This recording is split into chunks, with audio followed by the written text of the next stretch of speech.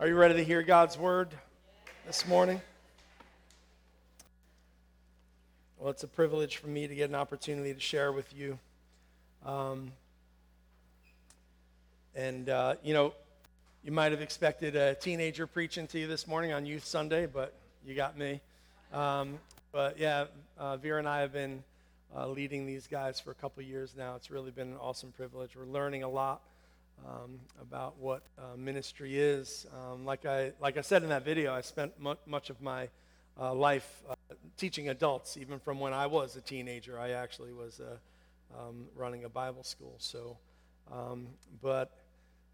It's really been an awesome privilege, and I really believe that God's going to continue to break down walls and grow us all. So let's just go before the Lord right now. I just got a quick word to share with you. I want to challenge you today to go a little deeper. That's why we're here, right? The Bible says that we come to this place that God has put apostles, prophets, evangelists, pastors, and teachers into the body for the equipping of the saints for the work of the ministry. So you might have come in here thinking that I was the minister, but the reality is, according to the Word of God, is that you're the minister. And God's going to use me this morning to give you a little more equipment for what you need, because ministry doesn't happen when the lights are on in here. Ministry happens when the doors are locked and the lights are off and you're out there. That's where the ministry is. This is a place where you come to get equipped to do the work of the ministry. People that stand in the pulpit aren't the ministers. We're the equippers. We're all called to the ministry of reconciliation. Amen? That's probably how you got here. You probably didn't just show up at a church one Sunday morning and say, oh, let's see what goes on in there. Somebody that was called to the ministry of reconciliation told you about Jesus one day, right? Isn't that how you got here? And so that's what we're all called to. So I pray that God will just use me in a small way today to sow a seed that will just start something in you, that will challenge you to greater things in your calling, in what God has called you and promoted you to be. All right? So let's just go before Him right now. Hallelujah. Just lift your hand just in surrender to Him. Father, we just come before you right now in the name of Jesus, thanking you for your Holy Spirit who is the teacher here today. I just step out of the way and allow you to use me to sow your word into every heart that's here.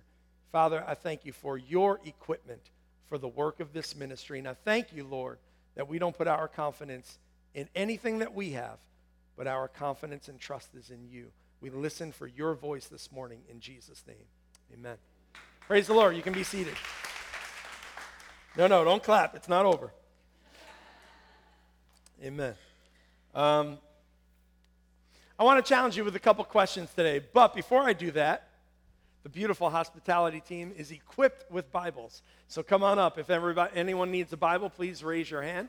It's always a good idea. We teach the kids this in youth group because, of course, everyone's into turning in their Bible on their phone or on their iPad or whatever. But it's always good to be equipped with an actual physical Bible because this is sometimes all you're going to have. You're not going to have reception one day. You're not going to have Wi-Fi or whatever, and it's important for you to have God's Word so that you know where it is in God's Word, how to get to it. Amen. So I want to challenge you today about what's important. I want you to ask yourself, what's important to me when it comes to your life as a believer? What's important to you as a Christian? And for the most part, what I've noticed in my many, many years of being a believer, that most Christians are focused so much on being obedient to God. How many of you feel like you spend a lot of your time in your Christianity trying to be obedient to God's Word? All right?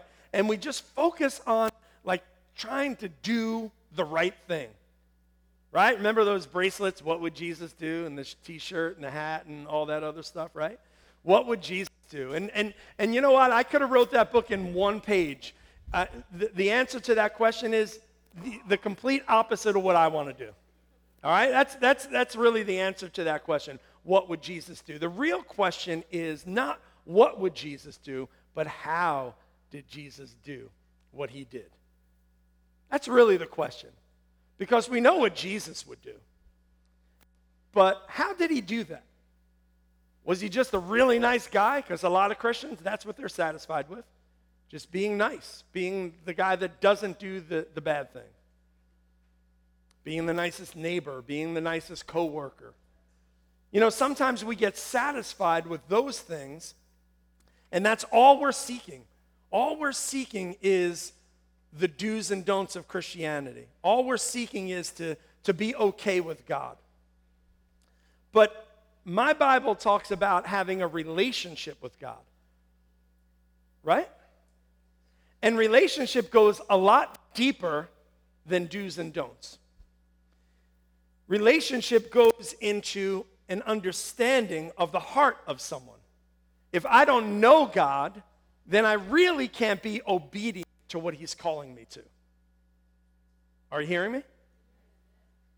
If I don't have a relationship with him, then my obedience is going to only be limited to how good I can follow the rules. And if I think I'm actually following the rules, right? Didn't Jesus blow that out of the water? When he said, oh, you have heard, you shall not commit adultery? Well, I'll tell you this, if you look upon a woman and lust after her, you've already committed adultery. So Jesus blew it out of the water, the whole do's and don'ts thing. You have heard, you shall not commit murder? Well, I'll tell you, right now, if you hate your brother, you're guilty before the court. So following the rule book, or thinking that you're following the rule book, did you hear what I said? Thinking that you're following the rule book isn't good enough. Paul says the letter will kill you, but the Spirit gives life. It's all about relationship. It's all about knowing the heart of your Father. I hear a lot of Christians in my life, I hear a lot of Christians talk about the will of God in a kind of an abstract way. Well, if it's God's will. How many of you talk like that? A lot of times we talk like that. Well, I know God can do it.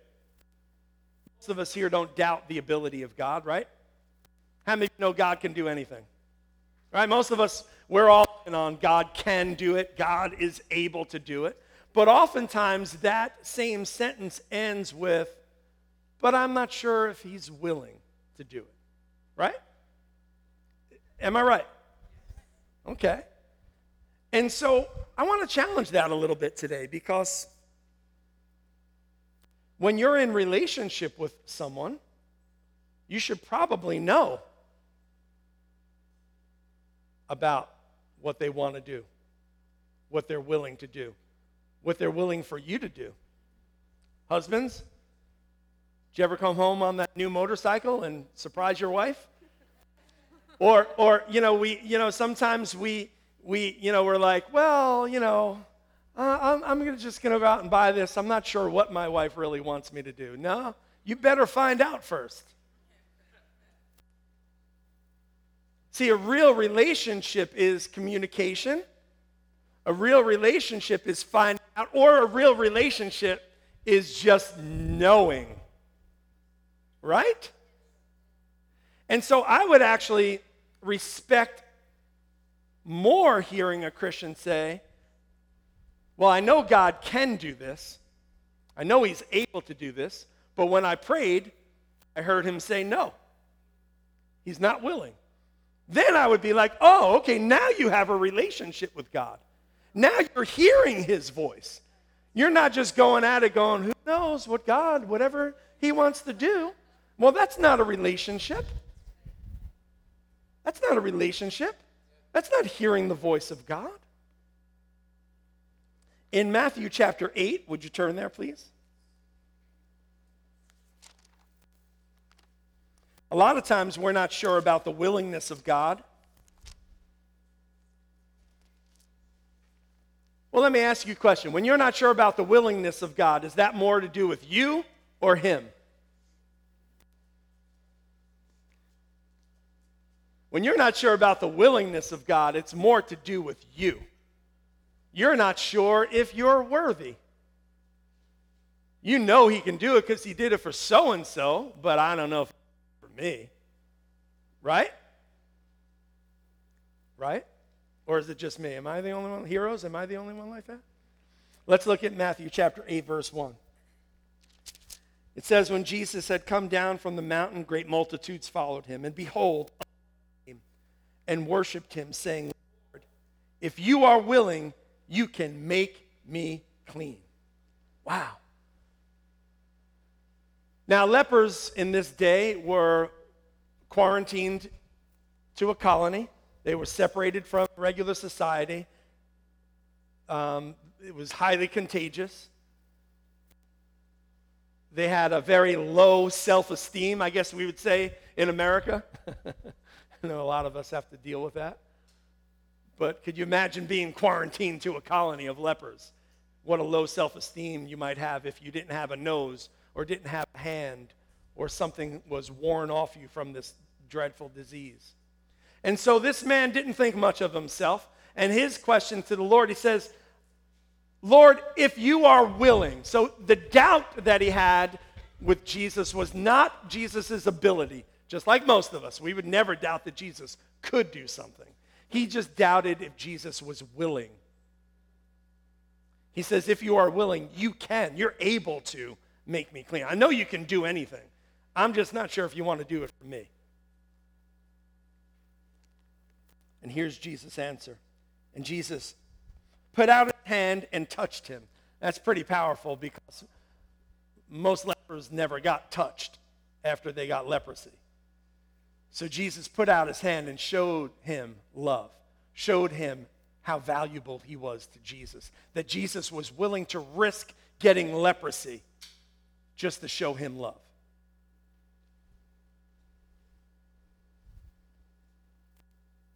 And he said, I am willing, be cleansed. And immediately his leprosy was cleansed. I am willing. Everybody say, I am willing. You have to hear the Father say, I am willing. You have to hear the heart of the Father. That's what relationship is all about. You got to challenge yourself that is your relationship with God based on who God is or what he can do for you? Have you ever heard Christians say, I'm just glad I don't have to go to hell? Some Christians are just satisfied not going to hell. And trust me, hell's not a good place. I'm glad I'm not going to hell. But if that's all I'm satisfied with, if that's all I want, I just don't want to go to hell. If my only premise for my relationship with God is based on what he can do for me, then I'm really missing out on a true relationship.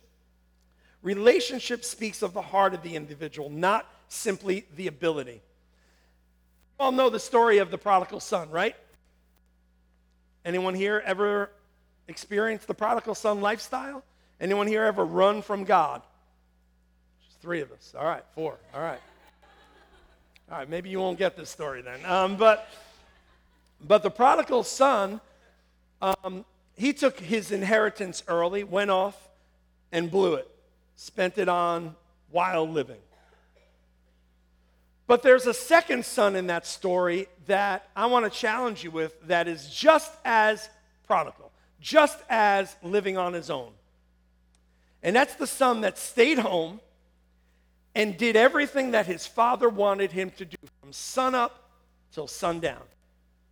He was a hardworking guy, lived in the house. Now, you know the story, right? When the prodigal son showed up, the father sees him from afar off, the Bible says, and he took off running to him to greet him. And when he got to him, he hugged him, he kissed him. He actually, in the middle of his son's repentance, the father just interrupted him because all he wanted to do was come back and be a servant. And he said, my son has come home.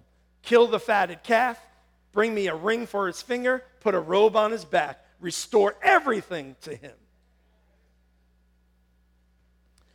Now, you would think his brother would be excited to hear that his little brother was back and that his life is getting back in order. If we turn to Luke chapter 15, we see a little different story, a little different reaction.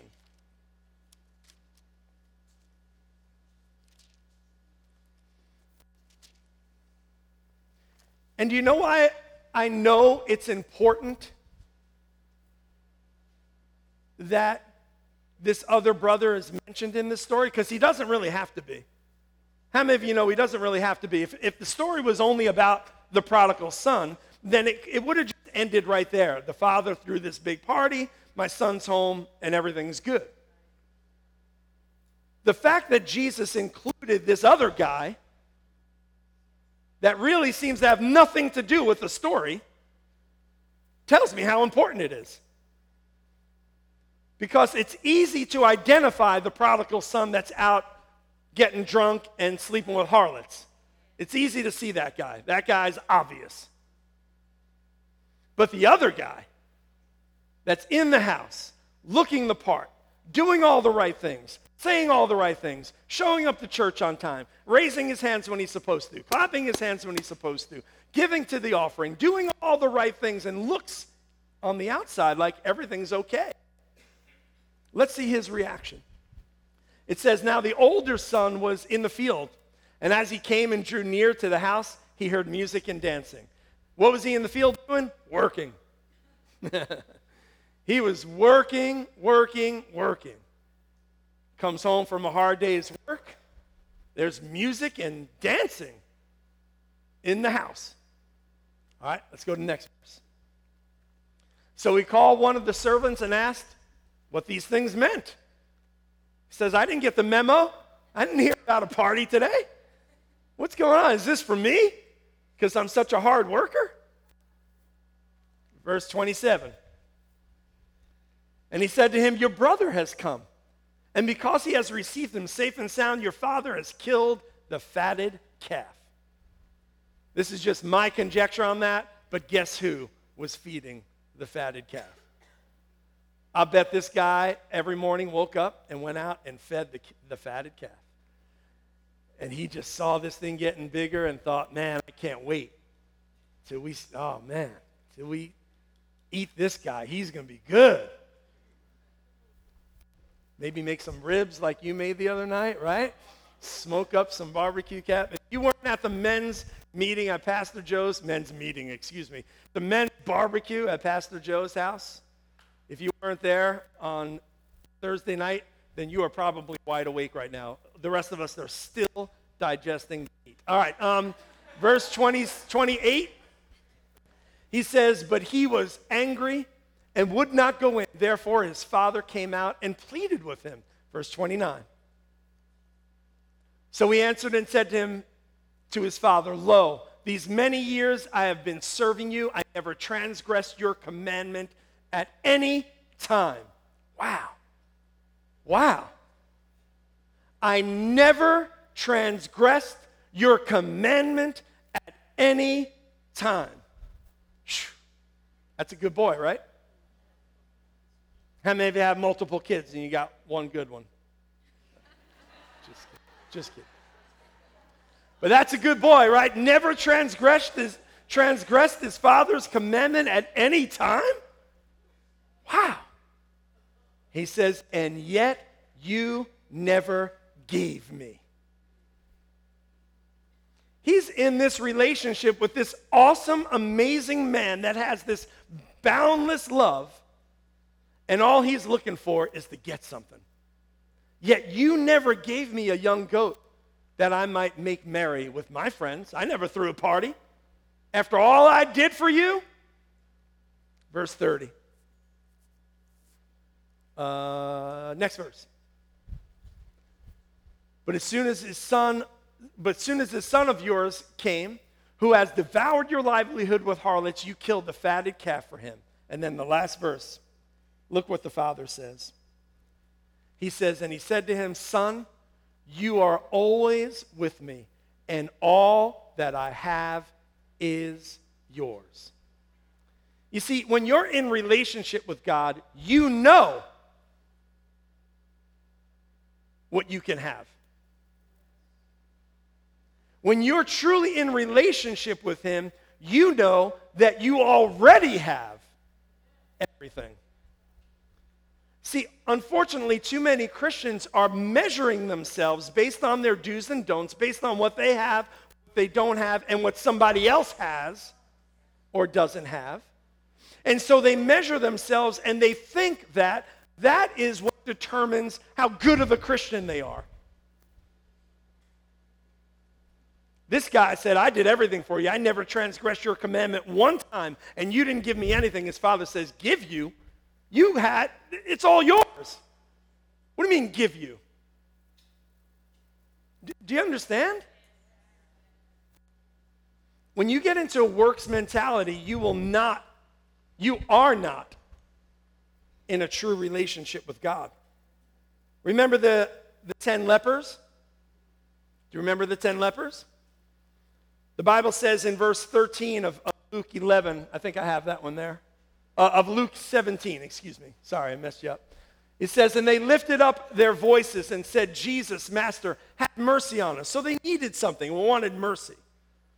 Jesus ministers healing to them, and then a couple verses down, it says, and one of them, when he saw that he was healed, returned, and with a loud voice glorified God. One of them wasn't satisfied with just getting healed, which, how many of you know if you got healed of leprosy, you'd want to go home and tell everybody? Huh? You'd want to go see your family again. But one of them, even though he wanted to go home and tell somebody, even though he wanted to go back into community, back into relationship with people, one of them said, I got to go at least say thank you. I got to go rub shoulders with this guy. I want to know this guy a little bit more. I want to know more about him. But 9 of them just went off. They got what they wanted, and they're out of here. And a lot of Christians, like I said, are just happy not having leprosy. Just happy not going to hell. Just happy showing up to the club Sunday morning. Where are you at? Church.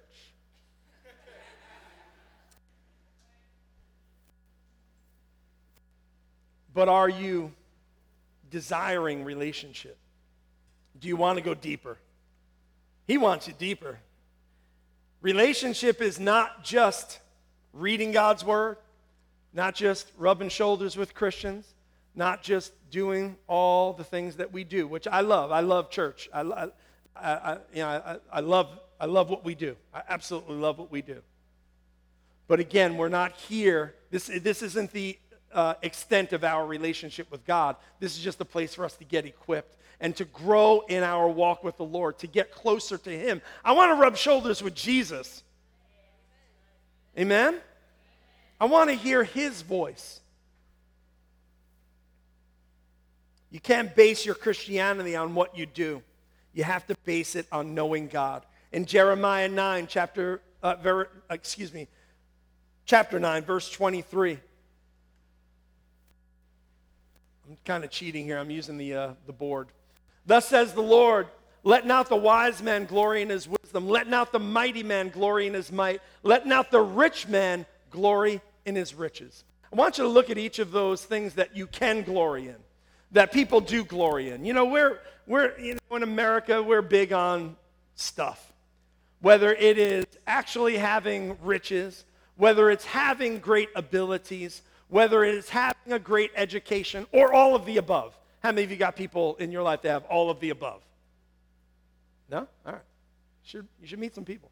But you know, we glory in those things. We glory in our wealth.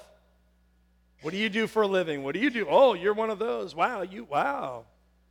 Where do you live? Oh, in that neighborhood. Oh. We get impressed by people's degree. The school that they went to. Oh, you went to that school? Wow. And so we glory in those things. But watch this is God's word. He says, this is the Lord saying. Verse 24.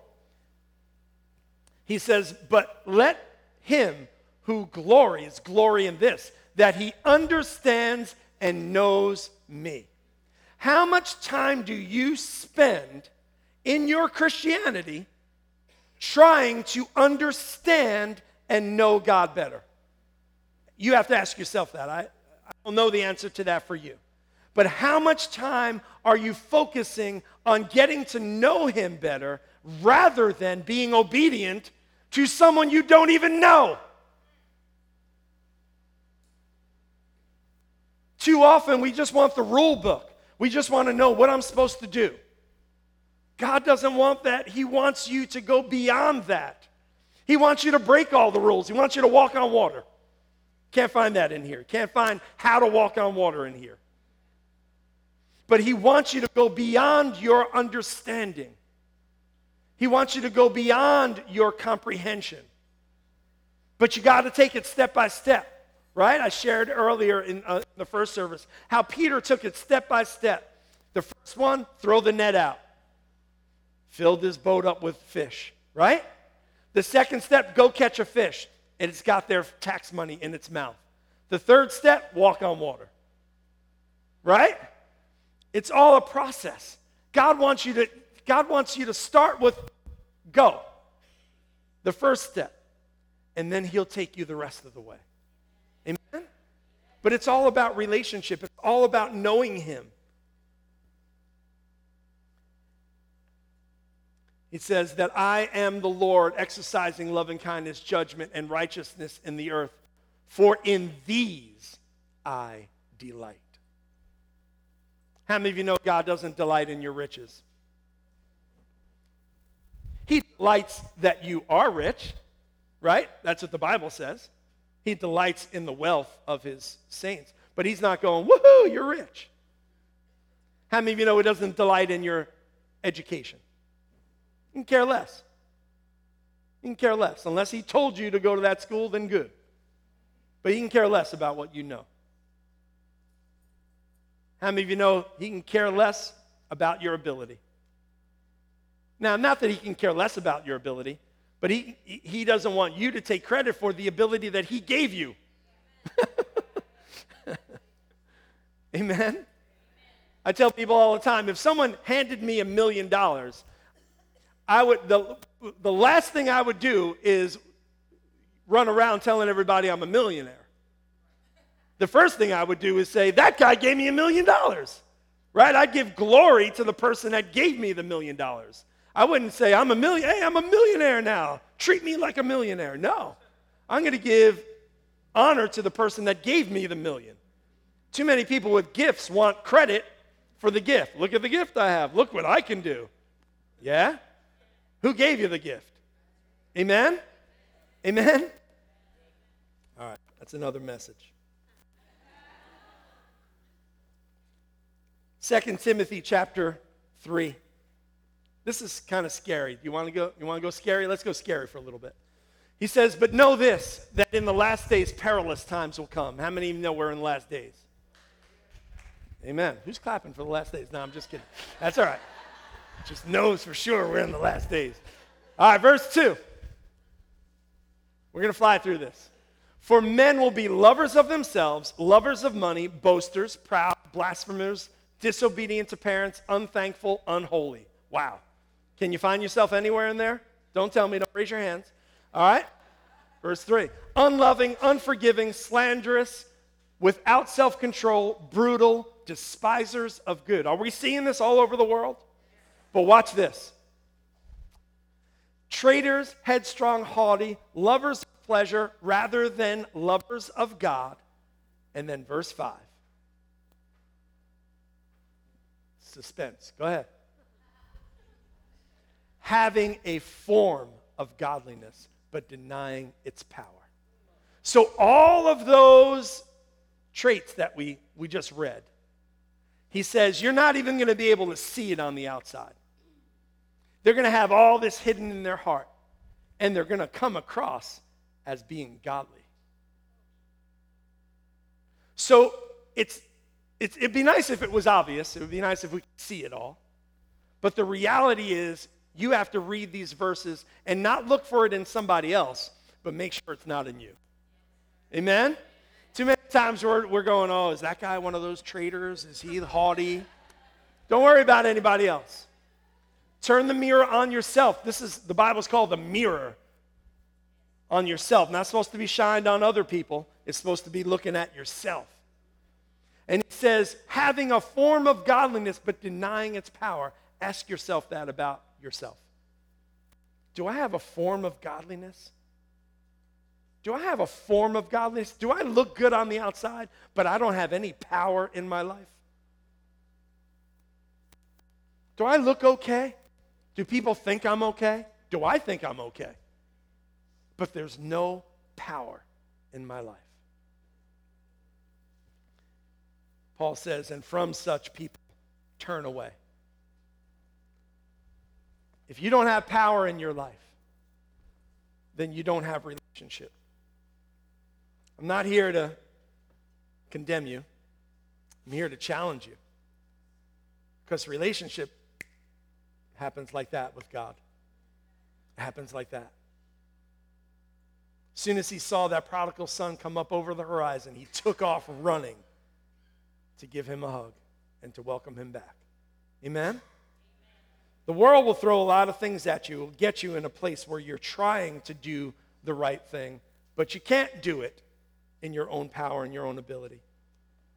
I'm going to close with James chapter 2. Is your working? Is your faith working?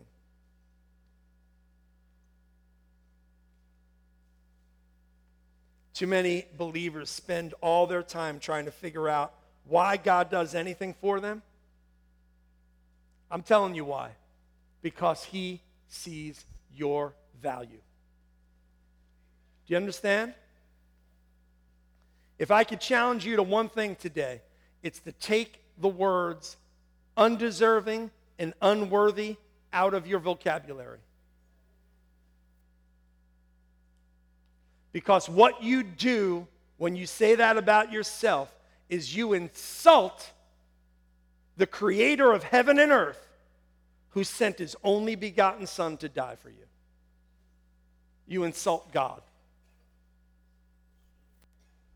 If he saw you worthy and deserving of what he did, why would you argue with him? Why would you deny that? I'll tell you why, because the enemy wants you to walk around saying, unworthy, undeserving, I don't know why you did it for me. That's an ineffective way to get people to be jealous of what you have, let me tell you. The world's not going to go, oh, wow, can I come to that church? No, they want to know that there's something different about you. And being worthy and being deserving isn't about pride either. Amen? That guitar over there has no pride at all. That guitar has no pride at all. You can ask it. Anyone want to talk to that guitar? That guitar has no pride at all, but it's very valuable to me. I put the value on that guitar. Do you understand? I put the value on that guitar.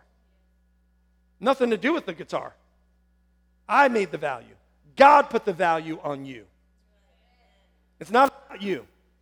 He valued you. In James chapter 2, I'm going to close with this, I promised. Are you getting anything out of this? Because it's quiet in here. Pastor Joe.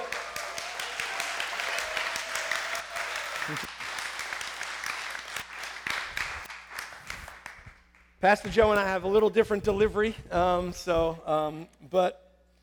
it's a little quiet, so I get nervous. I'm like anyone. I don't like the silence. I like noise. Verse 14 of James 2, it says, "What does it profit, my brethren, if someone says he has faith but does not have works? Can faith save him? If a brother or sister is naked and destitute of daily food, and one of you says to them, 'Depart in peace, be warmed and filled,' but you do not give them the things which are needed for their body, what does it profit? Thus also faith by itself, if it does not have works, is dead. Faith without works is dead. Hold on. Faith without works is dead. Now, here's something I want you to see in these verses, kind of a different twist on this. I want to tell you something right now. You cannot have faith, true faith, because that's relationship. You cannot have true faith without works. On the other hand, you definitely can have works without true relationship, without faith. And the reason I know that is because people are going to stand before Jesus. Jesus said this himself on the day of judgment. They're going to say, look at all the great things we did. Don't you remember? And Jesus is going to say, I never knew you. We never had relationship. Amen? So you can have works without faith.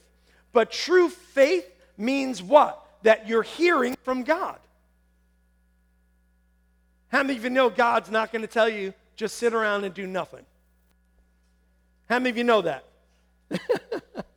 Now, there are times when God has told me, relax, sit around, do nothing. Okay? But for the most part, because that's a time when I needed healing, I needed restoration, I needed recovery. Amen? How many of you know you shouldn't be doing anything when you're in the funk? Okay?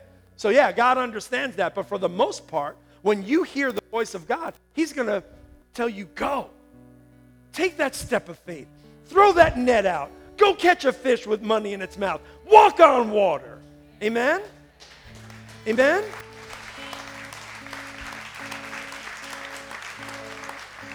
That's what true faith is. Faith is hearing. Faith isn't doing. Faith is hearing. And when you hear, you do. It's a subtle, it might sound like semantics to you. You might say, well, I might as well just do it. No, that's not what true walking in faith is. Walking in faith isn't going, you know what, I feel bad for poor people, I'm going to go serve at the soup kitchen. That's not walking in faith. Walking in faith is, God told me to go serve at the soup kitchen. Amen?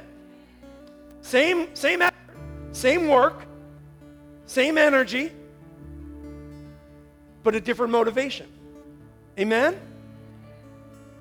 So it's not about the doing, but it's about hearing first and then doing. Let me tell you something. When God tells you to serve at the soup kitchen, guess where you'll be. Amen? But when you do it because you feel bad for poor people,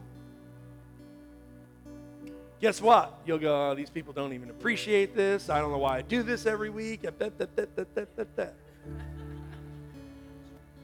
Right? When you do it in your own ability, you'll find a reason to not do it because it's not that fun.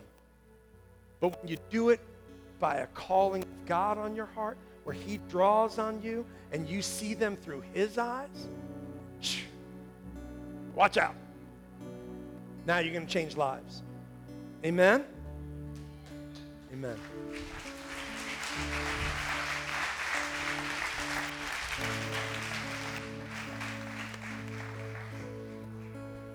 I want you to bow your heads, close your eyes with me, please. You know, some of you might be here today for the first time, or you've been to this church a few times, and you're hearing all this stuff, and it might sound good to you, but you're like, I really don't get it. I really don't understand it. Well, most of us in this room have made a decision to make Jesus the Lord of their lives.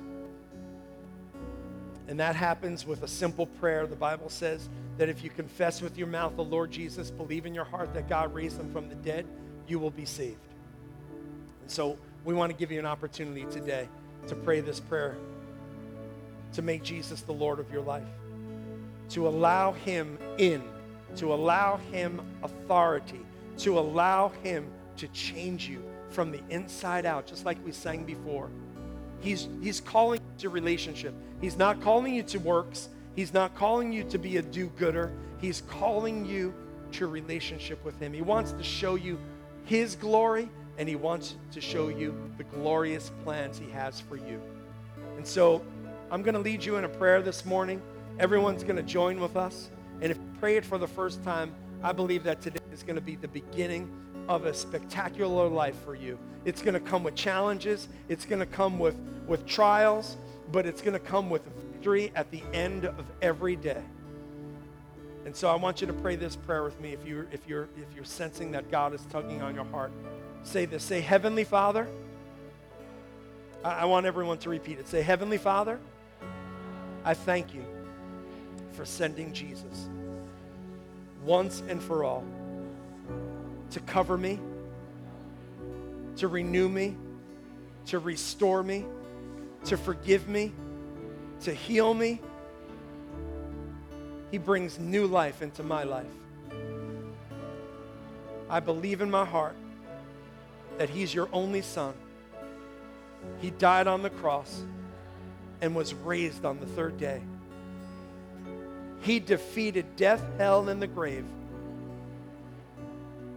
just for me. I confess him as my Lord, and I am your child, cleansed by his blood.